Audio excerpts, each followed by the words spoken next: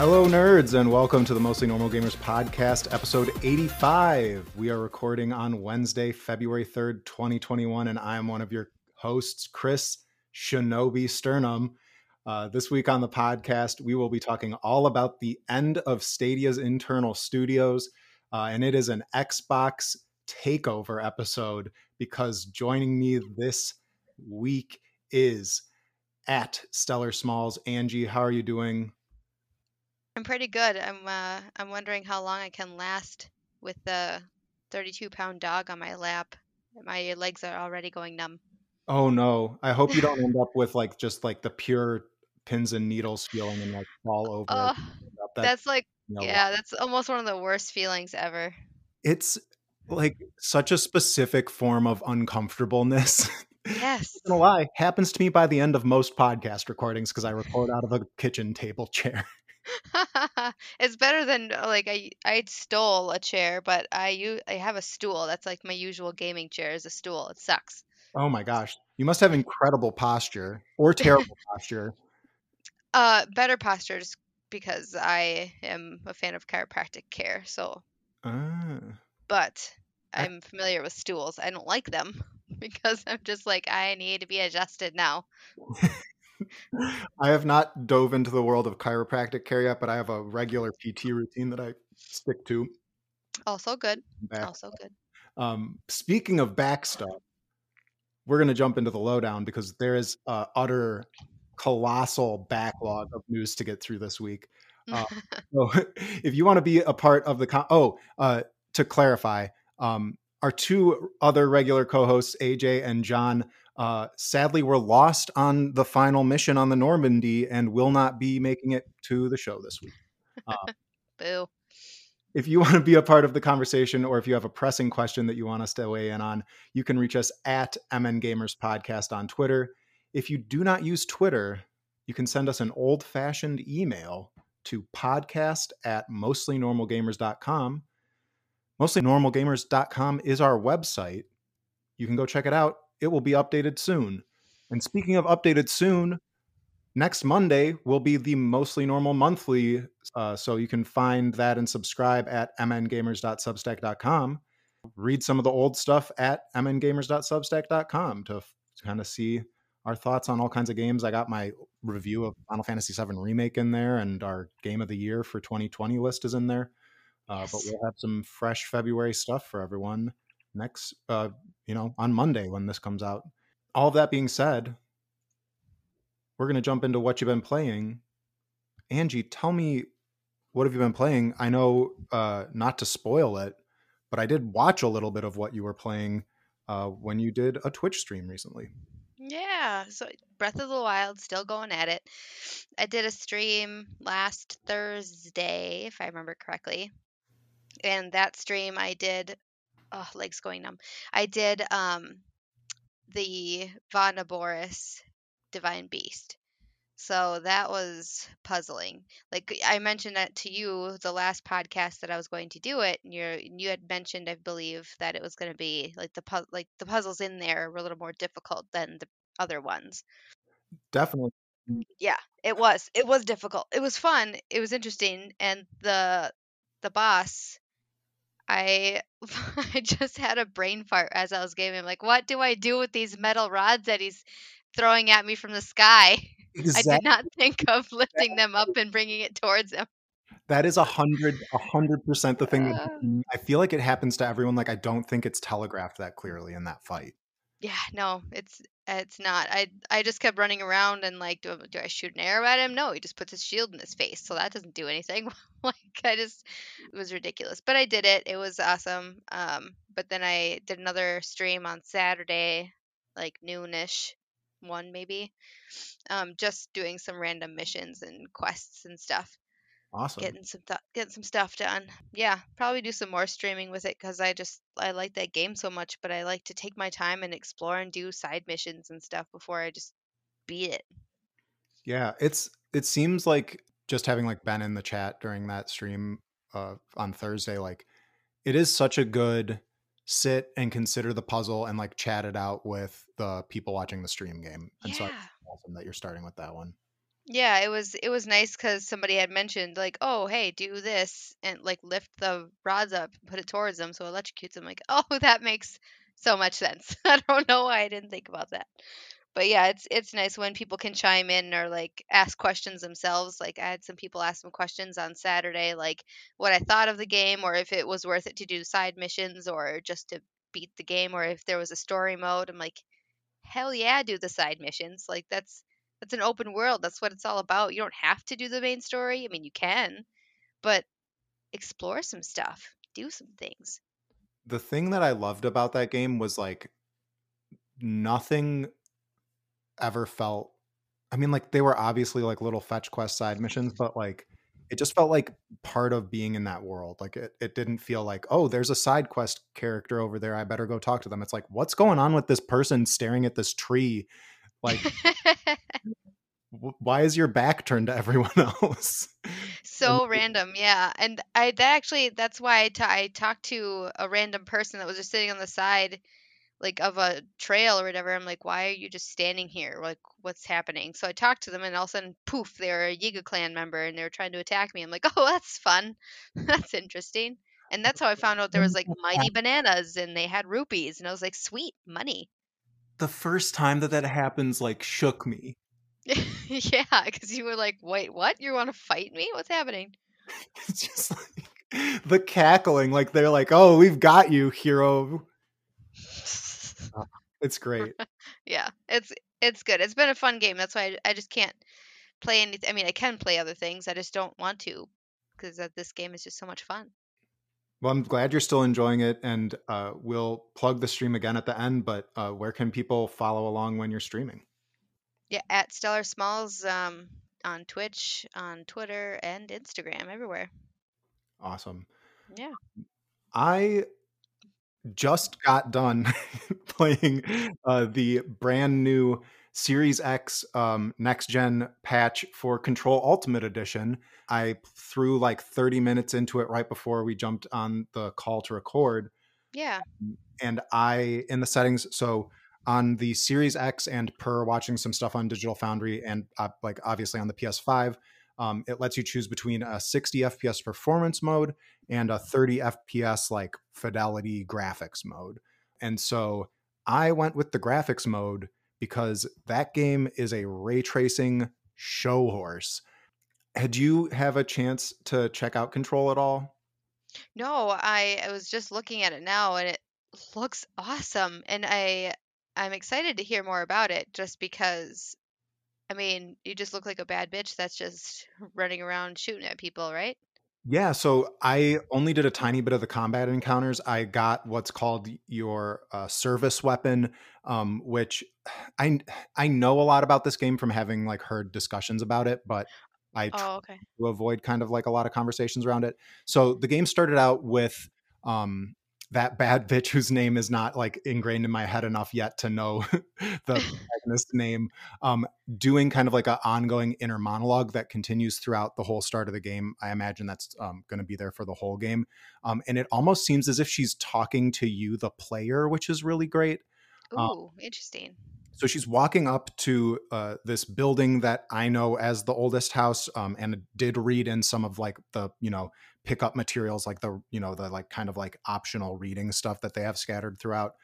So Uh-huh. a file and it referred to the oldest house, which is this like 1980s. I don't know architecture, but like people call it brutalist style architecture, where it's like that giant cement block structure, and Okay. inside is the Federal Bureau of Control. And so you like walk in and it's like completely empty in a mysterious way, except for this dude who's just the janitor. And the janitor is like humming and singing to himself over in a corner. And I walk up and talk to him, and he's like, "Oh, you must be here for the job listing. You must be here for the job. Go, you'll be working for me. Go to the elevator and let them know you're here to interview for the job to work for me, the janitor." What? And so you like turn around and like I swore I was walking one direction and then like went in a full loop back to where I just came in from, but there was now like an elevator there that had opened. Weird. And there's like all these memos lying around where it's talking about or there was like a recording of like what to do if there was like an unintentional shifting going on in the rooms and like suddenly the room had changed. So the game has really, really strong like science fiction-y, horror-y vibes coming off of it. I think like a really obvious comparison to the mood that it sets is like X-Files stuff, but I haven't quite encountered any of like the really psychological kind of like weird horror stuff. It's just been some like really intense visual stuff. And That sounds like Alan Wake, if so you've it is played made that by game. Remedy, which is the same team made this game. Oh, okay. Interesting. And if you like Alan Wake, I think it's like kind of a spoiler to bring this up, but there is a DLC pack which would be included in the Ultimate Edition that has to do with the Alan Wake universe. Oh, So cool. Well, I'm glad that they, I mean, it just some games you can just tell that it has like kind of similar aspects to them, and this one kind of has that so far. Look to it if I mean how you're describing it anyways when you're playing it. So that's kind of cool that they do that. Ooh, yeah, the chick.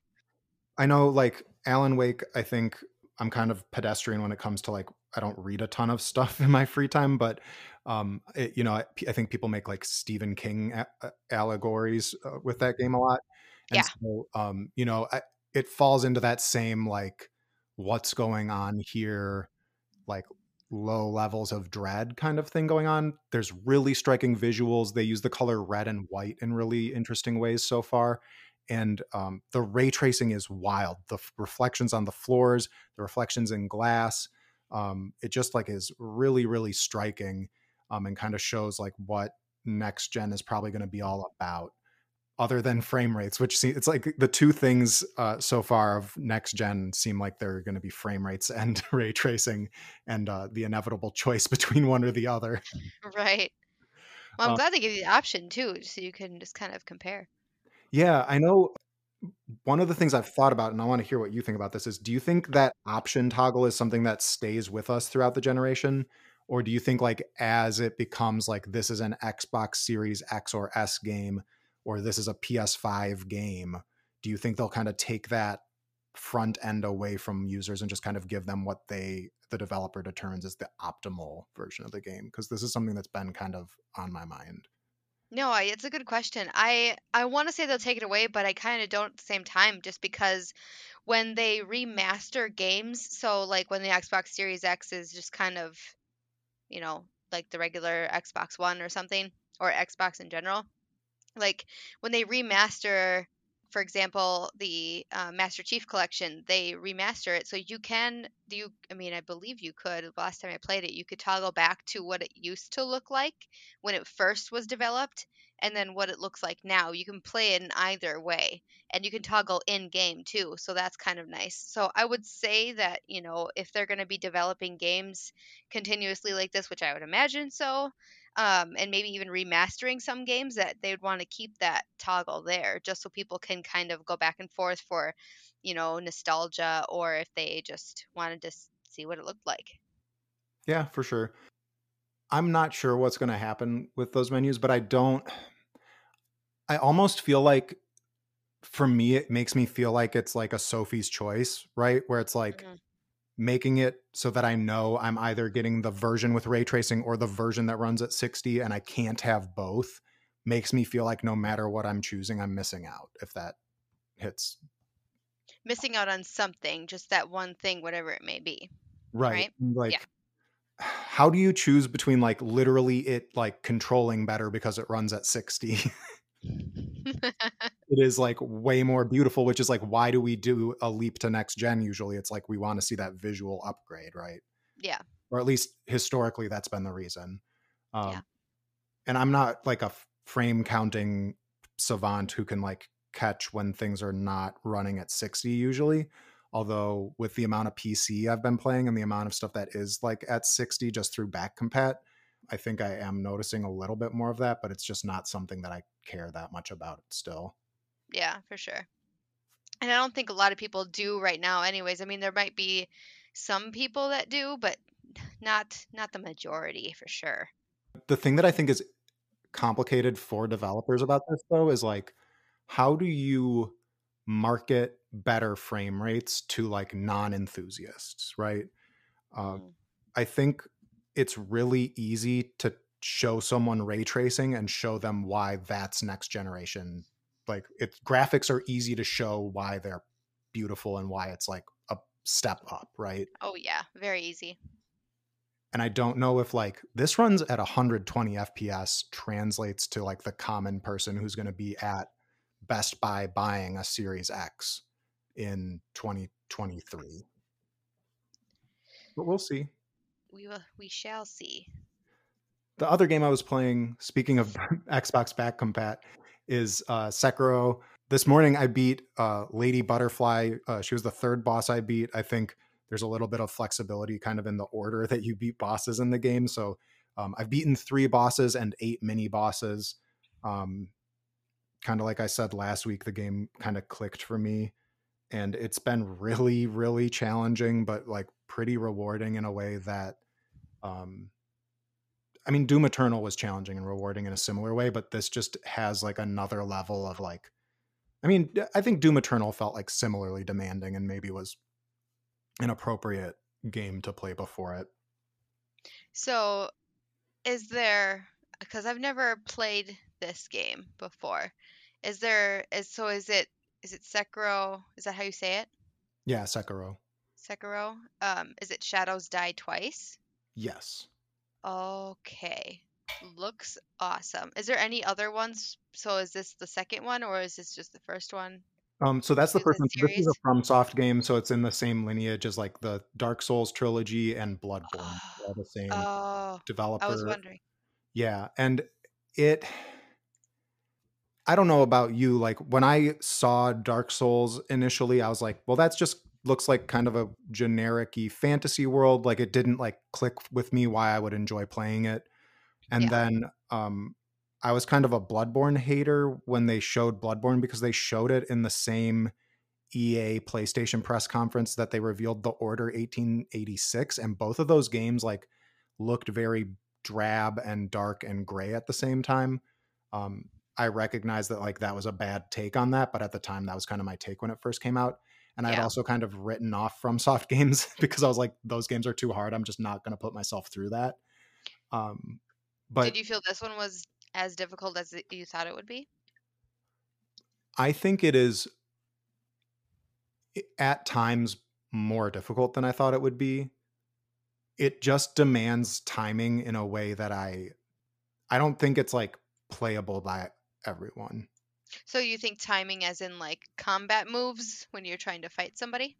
Yeah, so since you like have very little background about it, I'll try and explain like the basics of the combat, which is like you have your right bumper, which is your like attack, right?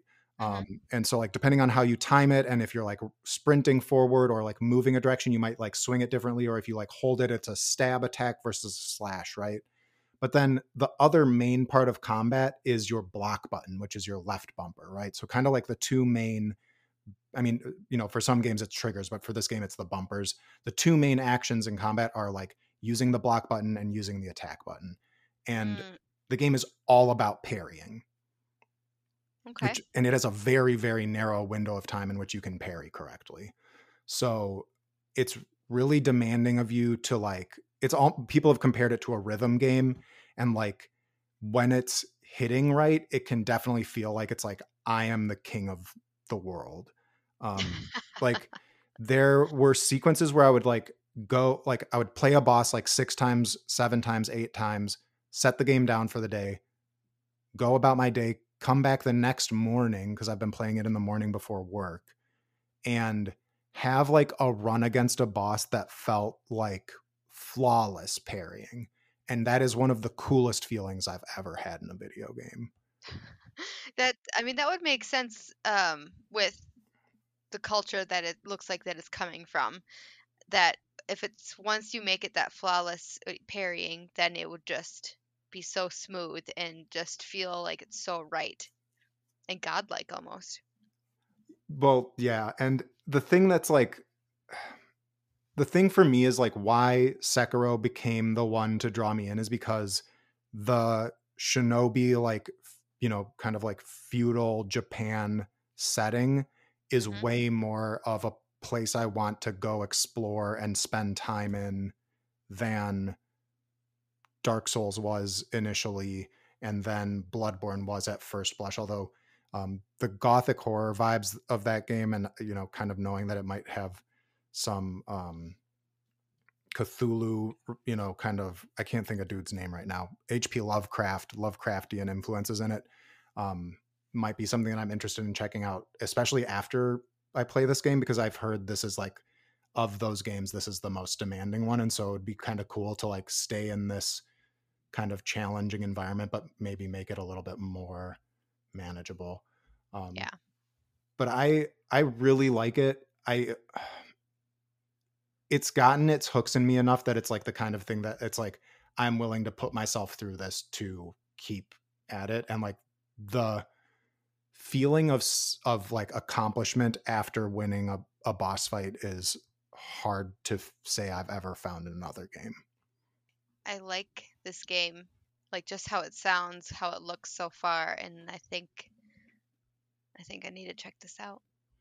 How do you do with, where's your like, I've retried this fight too many times bar? I never cross it just because, I mean, in a sense of in one day, yeah, that can happen. That happened with an ogre on Assassin's Creed Odyssey. I just could not for the life of me kill him, and it drove me insane. But I would play it. I would just keep trying, keep trying, keep trying, and then when it was, because it was usually at night when I'm playing, when it became like midnight, I have to wake up in 5 hours for work. I should probably go to bed. So then, do that, try it again after work the next day, and then just, keep doing it until I actually beat it. Usually it's like after having a break, going back to it, and then having a fresh start. Um, but I always keep trying. I just like, because I need to have that satisfaction of beating said character. You need the itch scratched. Yeah. Yeah, I do. So if you do pick this game up, I'll give you one warning, and then I want to say one quick story that happened to me. The one warning is, in order to progress successfully through the game as a like beginner player, you need to get certain items and weapon upgrades, and they are hidden from you. It is not explained how you find them or where you get them very clearly, and I highly recommend using a walkthrough. Okay. Just at Just least to get those things. that is what I've been doing with this game. Like, it asks so much of you that it's like, if I can do anything to get like a little bit of an edge on this game because it is that hard for me, I'm going to do that. The second thing is, one of those upgrades that makes this the area that I think I'm supposed to go to next was with a person named the Black Hat Badger. Ooh. And so one of the guides said, hey, go find Black Hat Badger, and he'll sell you this shinobi prosthetic tool, which is Wolf, the character you play, has loses an arm and has this really cool prosthetic arm that has all these amazing extra weapons that you get to utilize. And it's kind of like your special tool with like limited ammo for the game. Sweet.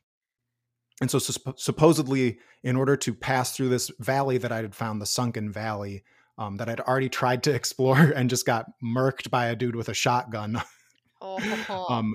it's recommended that you go to the Badger character and get his upgrade tool. Little did I know, I had killed him previous to trying to figure this out. Like, I was taking a break from fighting one of the bosses and just like exploring more, and accidentally got in a fight with him, which was very challenging because he has a little metal hat that deflects all of your attacks. Oh, that's And not I cool. killed him. But luckily, there is a mechanism in the game, as I frantically Googled, that you can Like, how the still. hell do I beat this fucking guy? Well, like, I accidentally killed him, didn't know that I needed to not kill him, and then Oh, found out I had killed him days later, that he was like an important vendor, and quickly Googled like, oh my God, did I ruin this for myself? And there's a place where you can buy that after oh, accident, if you accidentally kill him. Although it does cut off some of the resource. Like, he had another thing he could have sold me that I'm really disappointed about, because I think it was probably pretty good. that I don't seem to have access to. But I did find his dead body today when I was trying to find the thing to get me through the Like, it Sunken doesn't Valley. vanish like in some games? They His didn't no, his vanish? dead body was still there. Oh, sh In a Souls game like this, anytime you restore your health at a checkpoint, it resets all the enemies back to their places. Oh. Um, but he wasn't an enemy, so I accidentally killed him. But I didn't know he like drew aggro on me when I was like, maybe he didn't. I was hiding from a dude with a rocket launcher and I panicked and I saw a man with a shiny metal hat and I'd already been tasked with killing a bunch of people who had wooden hats who looked just like him. Maybe you were just with that heightened sense of awareness, like, anybody that's coming at me is just running to kill me right now. No, I'm remembering it clearly now. He was huddled in a corner with his metal hat and I didn't know that it was metal right away. And so I have this prosthetic tool that's just a really cool axe. And that's how you take out those enemies really quickly. But it wasn't giving me the option to like backstab him like I would normally do if I was able to sneak up on him. So I just came in swinging with the axe, which was deflected because it was as a metal hat. But then he aggroed on me and tried to kill me, which is fair because I tried first. Yeah. Yeah. Um, but anyways, enough about Sekiro. I just Control is going to be like a back burner game for me because I want to commit my focus to Sekiro so much, but Control also is like really tempting me with its world and like wanting to explore it more. But I think it's time, especially since it's a heavy news day, that we jump into the news. Let's do it. Cue the news music.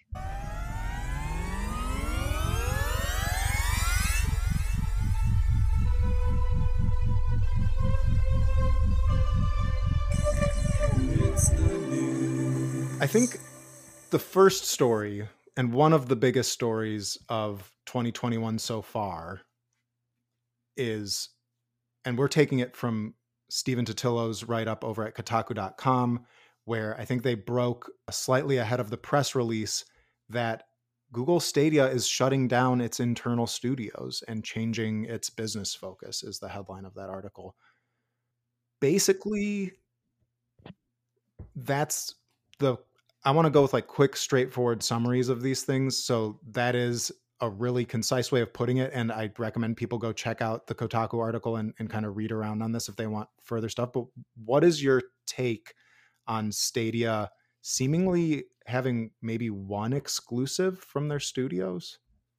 Yeah, well, when I was reading the article, I had no idea what Stadia was, to be honest. I was like, what the fuck is this business? But reading up on it, it's like Google just trying to have a game development studio or make their own games, but I mean, they can run games flawlessly, it sounds like, but making their own or having developing their own, it's just not really working out for them. So it's kind of like how Amazon is wanting to try to do that as well, break into the gaming industry. I don't think they should.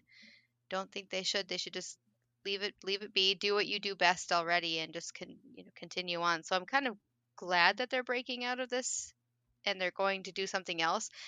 It apparently sucks though for the 150 people that wanted development jobs for this particular company, but they're going to be finding other roles for them to do other things, but it's unfortunate. Yeah, I don't want to lose kind of that labor story of 150 people lost jobs at a game development studio. Hmm. And one would assume, Google's a big company. It sounds like they want to find them a place at Google, Yeah, but maybe those people don't want to just work for Google. Maybe they wanted to make games, right, that's exactly.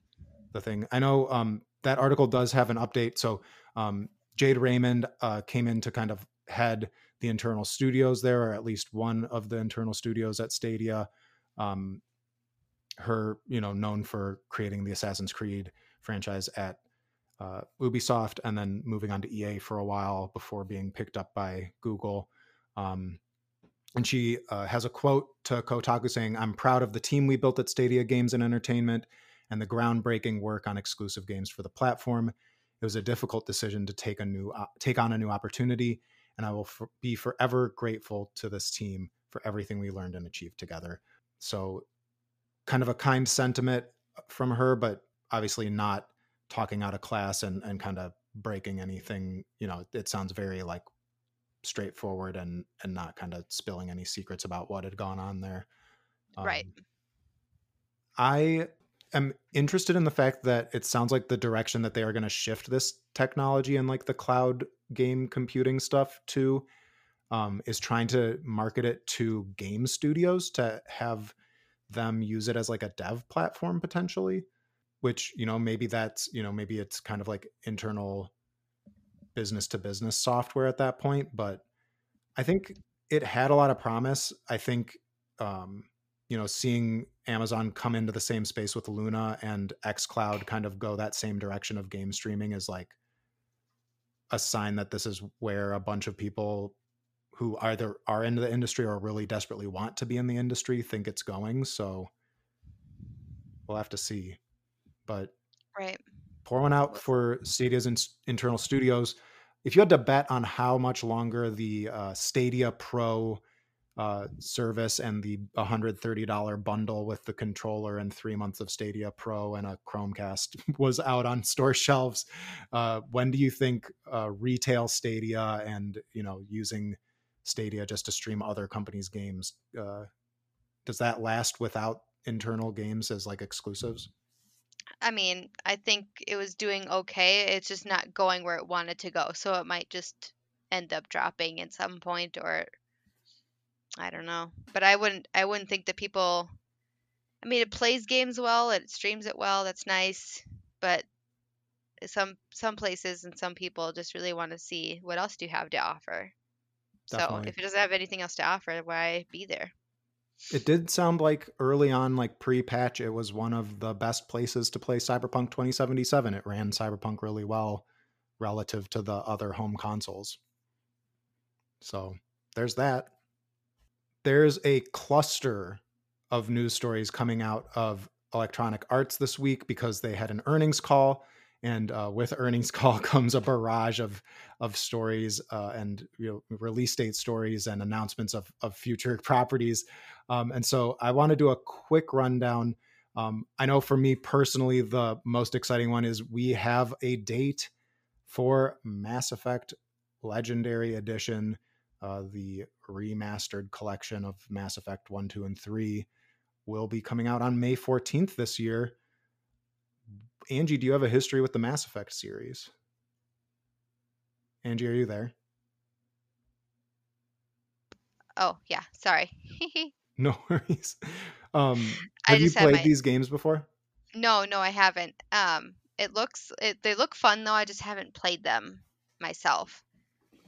I don't know if they'll hit the patented Stellar Smalls gore factor for you, but the Mass Effect trilogy is probably one of, if not my favorite game series that like started on the 360 generation. They're really great sci-fi RPGs. They strike a really cool balance between like the nerdy science fiction of like a Star Trek universe with just a bunch of like badass rebels that you would kind of vibe with out of Star Wars. And um, it has all of this really fascinating stuff going on in it. The first game, I think, probably aged a little poorly, but they're doing a lot of stuff in this legendary edition to try and kind of smooth off those edges that maybe didn't age as well as Mass Effect 2 and 3. And then they are doing a complete visual overhaul, pulling from the official Mass Effect Legendary Edition website at EA. They're doing the whole thing in 4K with enhanced visuals, textures, and models.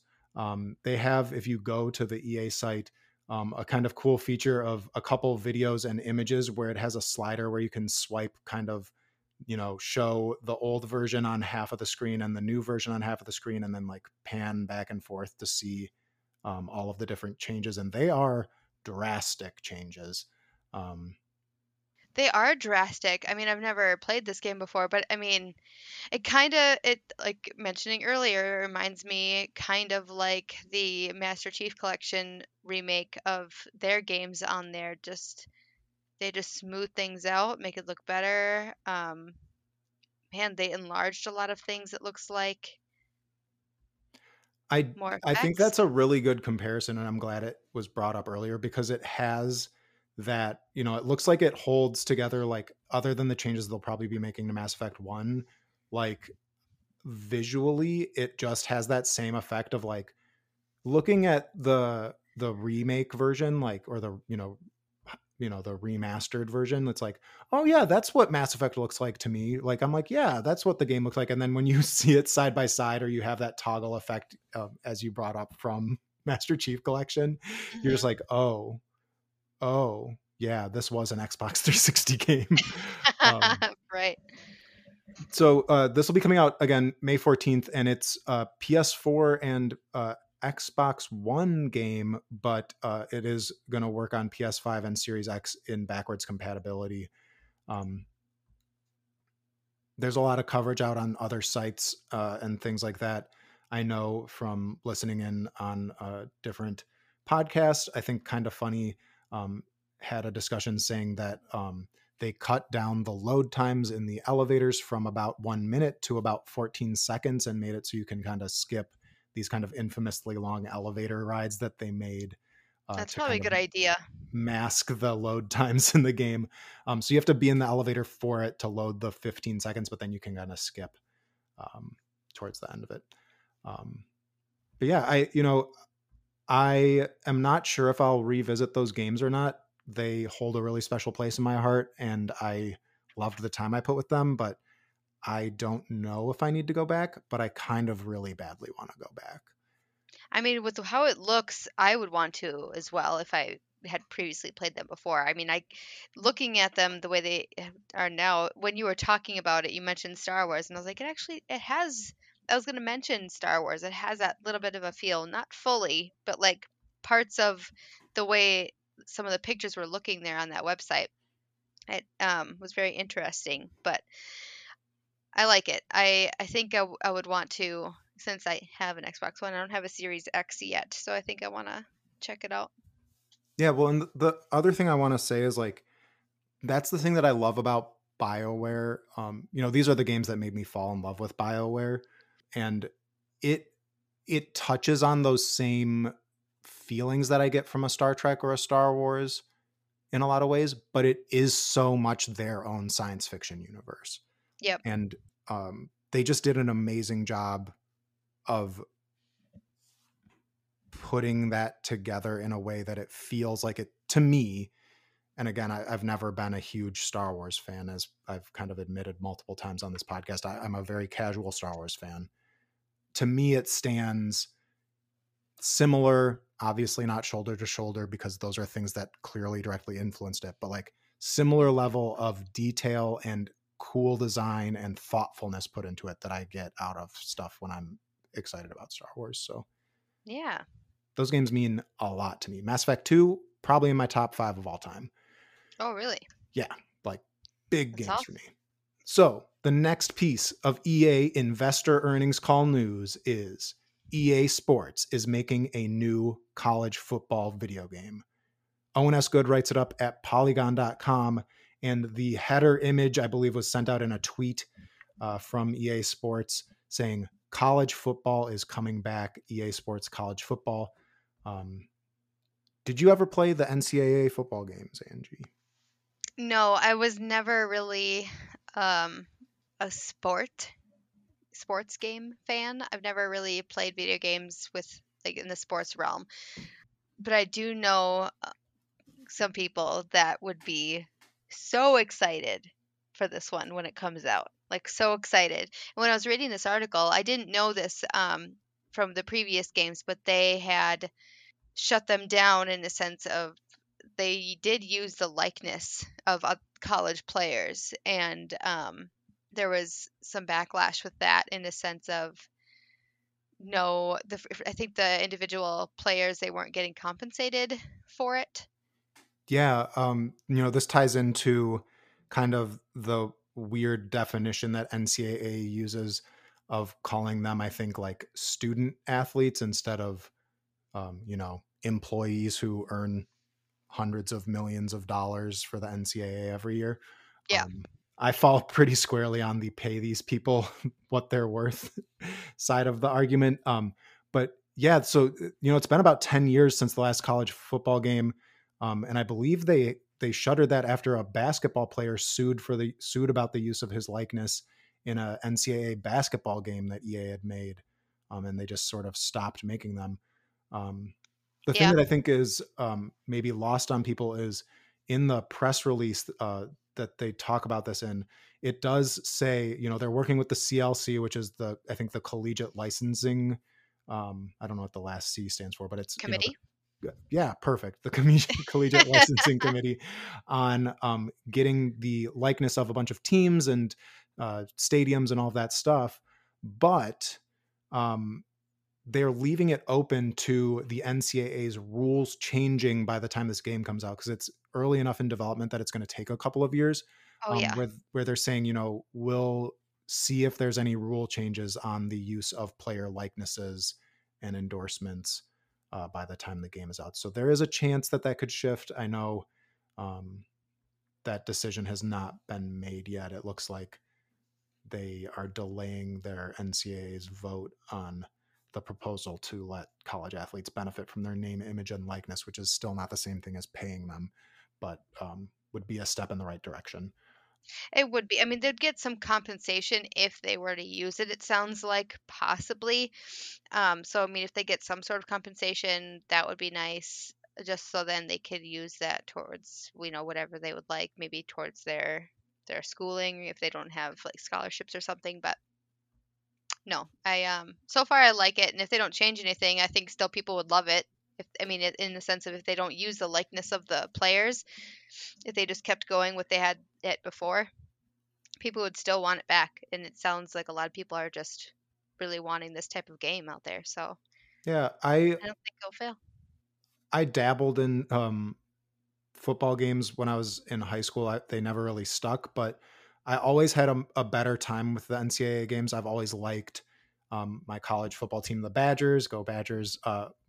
I've cared about them a lot more than I've ever cared about the Green Bay Packers as a Wisconsinite, and as a Badger student, right, I still have that like direct connection to that university that way, and so I always had back in the day. To me, the NCAA games were a little bit more playful and like experimental with the feature set and the systems in them than you would get out of a Madden. And so like I remember one of the NCAA games that I actually did buy had a system where crowd noise and like the intimidation factor of the fans played a role in how your players performed on the stadium, in an away game as an example. I actually like that they do that. Just because there are some fans that are absolutely batshit crazy. And if I was the other team, I'd be like, what the fuck are we doing here? Well, as a former Badger, we have an iconic thing in our stadium in the student section where the students will literally start shouting at one another, fuck you. And the other side will shout back, eat shit. And Oh, oftentimes it's Jesus. loud enough that you can hear it on the TV broadcast. Oh, God. Love it.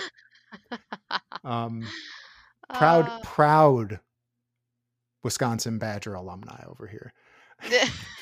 to emphasize the proud. Very proud. Third news story out of the EA earnings extravaganza. We have a date for Apex Legends dropping on Nintendo Switch. That's going to be on March 9th. Jeffy Grub wrote it up on gamesbeat.com. Apex also tweeted about this. And it looks like because it's going to be a little bit into the season 8, which started, I believe, just this week. So season 8, because it's going to be a couple months into that, or a month or so into that, they'll start people at level 30 on their season level ranks, which is really cool if they play it on the Switch. There's no cross progression yet for this game, and I'm just dying for cross progression because I want to get all of my stuff from my Xbox account over to PC where I'm playing it with friends now. You can't, so that you can't do that. You It, can't it bring is your not shit there over. yet. My What the? my hope is that they'll get it figured out soon. I think that was something that they might have been trying to work on for the Switch release. But I tried to poke around on the official Apex website for any FAQ about that and didn't see anything. in terms of a Mm. time frame for that. Did you ever play Apex? Have you played any seasons of Apex? Yeah, I've in the esports club um at my school, I did play some Apex with other members, or I should say other club alumni, but it was fun, and it just reminded me of all of the other games like that. So Fortnite especially, but PUBG is what I used to play a lot more, and this just reminded me of PUBG, but in a Mm-hmm. different way. Yeah, I really really love Respawn as a dev studio, and like really really got into Titanfall. Like Titanfall is the game that got me to buy an Xbox One. Mm, Um, and so the fact that they were making this game was enough to sell it to me. I think it's one of the best feeling shooters of the last generation still. And I think it's inclusive vision of what player characters and uh, player characters can be modeled as is spectacular and like a sign of people doing good work. yeah.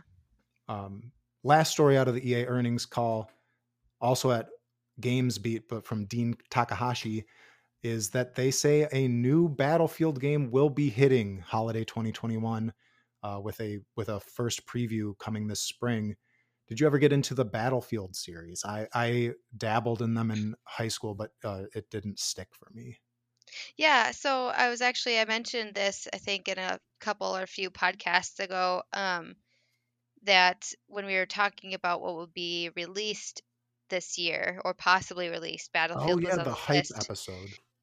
Yeah, so I'm actually excited about this one to come out. The a friend, old roommate, so he got me into playing Battlefield. We played 4 a lot, and then when 5 came out, we played 5, Okay. if I'm remembering correctly. But all PC gaming on that one there. So I mean, it's fun. I like it. It's a shooter game. I like shooters more than more than any other game. I think it's what I get into. But so I'm excited for this one to come out. Actually, I'm glad that they like confidently can say holiday 2021. Yeah, and just in doing some quick reading, it sounds like they're actually ahead of schedule on their benchmarks for getting the game out the door. So That's um, fabulous. yeah, they're like on the earnings call, they talked about being way ahead of their usual. I mean, not maybe not way ahead, but ahead of the benchmarks in a way that they have not been on previous Battlefield games, which is really cool. Um, Yeah. I think just because it's part of Game Pass, I have been thinking about jumping back and playing the single player campaign in Battlefield 1 because I've heard such good things about it. Mhm. And so uh, maybe the next time I need a good single player shooter experience, I'll jump in that. Or I do know that they have Battlefield Bad Company 1 and 2 on EA's like EA Play through Game Pass as well. And I've heard those are spectacular single player games as well. Yeah, it's pretty good from what I've heard. I haven't played the single player on any of them as of yet. Just multiplayer the whole time. And that's kind of what my quick dabbling in the series was as well. My friends growing up were big Battlefield fans back on PC. um, Speaking of shooters though, we're now entering the Xbox zone of the official Xbox takeover of this podcast. Yes. um, My Eddie favorite McCooch part. over at GameSpot says all Halo Infinite sandbox launch content is finished and playable. Dev now working on bug fixing and polish. When I first saw this story, I was like, "Oh, cool! All the content is ready to go, and they're just patching it up." But it sounds like this is just one of the many pillars that will be a part of Halo Infinite is like fully playable. Mhm. Um, when you hear the words Halo Infinite sandbox launch content, what does that say to you? Maybe the part of the beta test or the beta game that might be coming out that people can play and test themselves. Maybe. Not sure. Maybe. So, okay. Jumping over. So, that story links out to a really in depth blog post from 343 Industries on their website. Sandbox Evolved. Basically saying, it's all Q&A format. I don't want to read through this. My take on that was one of the modes will be sandbox mode, and maybe that's more of like the story mode type thing that they showed off at E3 last year, where there was like the backlash about the visuals. And I'm wondering, because that looked like such an open world when they showed it off in that. And it looked like kind of like something that you can explore and kind of chart different routes and explore different spaces in. So maybe they have like certain things in that sandbox that you can go do for story content at launch. And maybe they'll have, maybe this is truly Halo Infinite in the sense that it would be like a live service game with kind of ongoing content rollouts. But I have not read this full in-depth, very long blog post from 343 because I'm kind of trying to go into this game with my eyes shut and just kind of experience it for the first time when I play it, because I know I'll be playing it. Oh, I agree. I kind of just want to I just want to hear that things are going great and that things are on time, that it will come out holiday 2021. I will be playing it and being super excited about it. That is going to be a way bigger deal when it hits than I like. Halo games always do this to me where I get so hype about it right when it's about to come out. And so I'm excited for a new Halo game right now, but I think I'm going to be like getting hype by the time it's hitting. Oh, really? Yeah. I kind of associate the medium with Xbox at this point because it's on Game Pass right now and it's the, exclusive to the Series X and PC. Over at gamesindustry.biz, Matthew Handrahan writes, the medium has already recouped production and marketing costs as of Monday, February 1st. So I think that's only 4 days after it came out. The game came out on January 28th, and I think that's 4 days, and it already made all of its budget back, which I think is awesome, and maybe is a sign that Xbox, Microsoft paid a lot of money to get that to be a exclusive on Game Pass. What do you think? I think that's awesome for them, but I mean, I think that they made a really good decision just to have it available on Game Pass, just because they can just get a little bit of that cut there with it, and maybe that helped a little bit. I don't know, but I haven't played. I don't have the Series X yet. So have you played this since it came out? I have it installed, and I had every intention of playing it before this episode and just couldn't get my hands off Sekiro. But I will try and report back for it next week. I think the thing that's hard for me is I usually don't jump in head first into horror games. I think the only one that I've ever tepidly really checked out by my own volition was Dead Space 1. Yeah. And so it can be hard for me to get into horror games, but I'm interested. I thought it looked really cool in what they showed off at the, big exclusive showcase where they showed off the kind of split world gameplay where it's got the two different world states going on. So I'm eager to check it out, but I want to find time for it, and I just want to keep focusing on Sekiro until I hammer through it. Until you're done with it. I do want to Yeah. play the medium though. I see that it is available on PC as well, so I might just get Game Pass for PC and do it that way. I might have to do a stream with it because I don't really play horror games whatsoever because I am a jumpy person. Oh, that's perfect stream content. So I think that it'd be awesome to just see how that will all play out. Scare Smalls Saturdays coming soon to a Twitch near you. That's so good. That's so good. I'm gonna use it. Yeah, I know they also have Resident Evil 7 on Game Pass on PC as well, so you could keep the horror train going for a while. Oh, nice. There you go. I haven't played Resident Evil for a really long time, so that will be interesting to get into as well. Yeah. Speaking of Game Pass, over at the Xbox Wire, Megan Spur has updated that coming really soon to Game Pass are a bunch of new titles for February, even though we just came off of that big injection of stuff at the end of January. So I'm going to just do a quick rundown of those games. We have Ghost of a Tale for PC, Project Winter for mobile, Xbox Game Pass, console and PC. The Falconer for all three platforms. Final Fantasy 12: The Zodiac Age for console and PC. Shout out to that game. I will get back to it on Switch as soon as I beat Mario 64. It is so good. I really like, if people remotely like Star Wars, they should check that out. That's like the most Star Warsy Final Fantasy game. And then we have Jurassic World Evolution, which is already available on PC Game Pass, coming to both mobile and console on February 11th. Stealth Inc. 2 on mobile and console on February 11th. And closing things out, we have Wolfenstein Youngblood on February 11th, which was the kind of co-op spin-off game from the second of the newer Wolfenstein games. Any of those stand out as things that you'd want to check out? I had never heard of Project Winter or Ghost of a Tale. Those are both ID at Xbox games. Project Winter sounded a little bit like it was influenced by Among Us. Is it? Description? Yeah. So from the blog post, the perfect game to backstab your friends, Project Winter is an 8-person multiplayer game focusing on social deception and survival.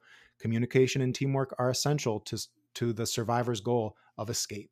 Gather resources, repair structures, and brave the wilderness together. So it sounds like maybe a fusion of like a survival game and a social deception game in the vein of Among Us.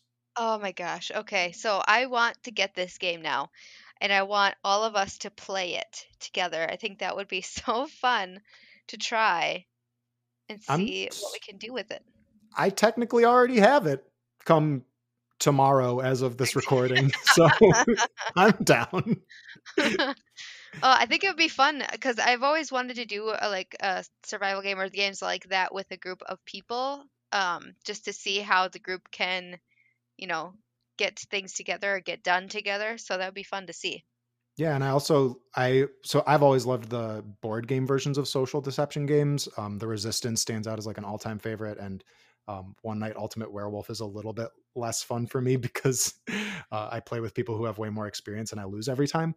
But so Among Us definitely appeals to me, but being able to get in fresh and kind of learn it all together sounds like it would be a good time. And I just love they have this little image for Project Winter that just looks really, really. I like the art style a lot. Oh yeah, same. Yeah. So, and plus we're from Minnesota, or I am from Minnesota, so like I just kind of want to have more winter in my life, apparently. Yeah, can never have enough. I do want to shout out 2 quick news stories. I know we're running a little long today, so one is that in big news that dropped today on Wednesday, Embracer Group, which used to be THQ Nordic AB, which is the parent company that owns THQ Nordic and has been doing all of those acquisitions over the last several years, has bought Gearbox for $1.3 billion, Gearbox being the studio behind Borderlands. And this news story I'm reading from Eddie McCouch over at GameSpot as well. I always am so worried of calling it GameStop, especially after all the GameStop news recently. And then in an IGN article following up on that, there was a conversation with 2K about them continuing to publish Borderlands games.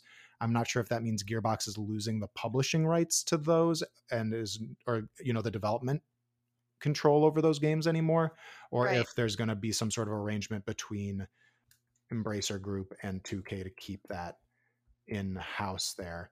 But I think that's a big news story that I just didn't compete with the other stuff for the Xbox takeover. Sorry, everyone. And speaking of being from Minnesota, the last thing I wanted to do was shout out a really cool story that is a follow-up to the GameStop stock adventures of last week. Rip to everyone who held on with their diamond hands, because it looked like if I do a quick search for the GME price, we're sitting at a solid $92. So unless you bought in early, it's been going on a steady downward trajectory for a while here.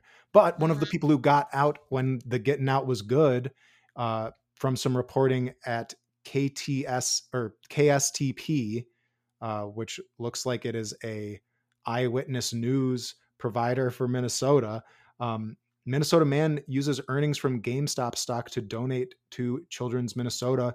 And it looks like this guy is 21-year-old Hunter Khan. Bought the shares when they were $30. And since it paid off so well, he bought 6 Nintendo Switches and dozens of games to donate to Children's Hospital Minnesota, to give some kids in the hospital some fun stuff to do. What a cool way of paying it forward. Seriously, and it's such a Minnesota thing to do, honestly. People, like, you hear about Minnesota Nice, this is like the perfect story for them. Yeah, just...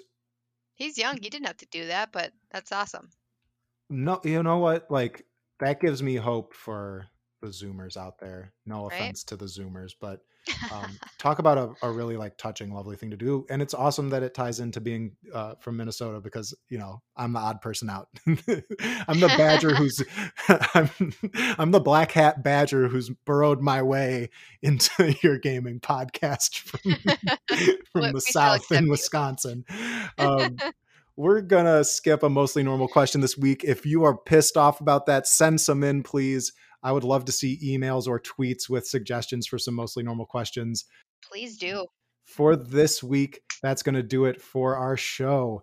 Thank you, Angie, so much for joining me for this 2-person pod. It's been really fun.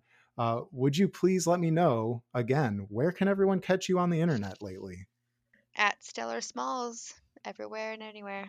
Yeah, grab those, follow her on Twitter, because that is where I found out the stream was going live for Twitch. And jump on and follow on Twitch so you can get notifications when she's live, because she deserves your support. You stream too, don't you, Chris? We're working on it. I might be doing some early morning coffee streams because I think I'm going to be alone at home in the mornings coming soon. And so I might take some of that time to do some game streaming and low-key coffee chat while I get caffeinated for the day. Oh yeah, tell me. I'll have some coffee too.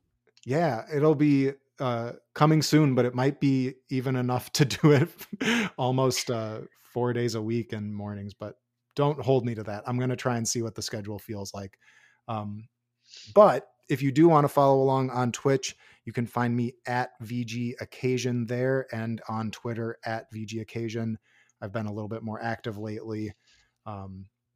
If you want to follow the show, please do, and follow us on Twitter at MN Gamers Podcast. Send those emails with mostly normal questions, or even gaming specific questions, or write in about how I'm totally wrong to have killed Black Hat Badger, especially as a Wisconsin Badger. How dare you, Chris? To podcast@mostlynormalgamers.com, and sign up for Mostly Normal Monthly. It's going to be hitting inboxes on Monday at 9 a.m.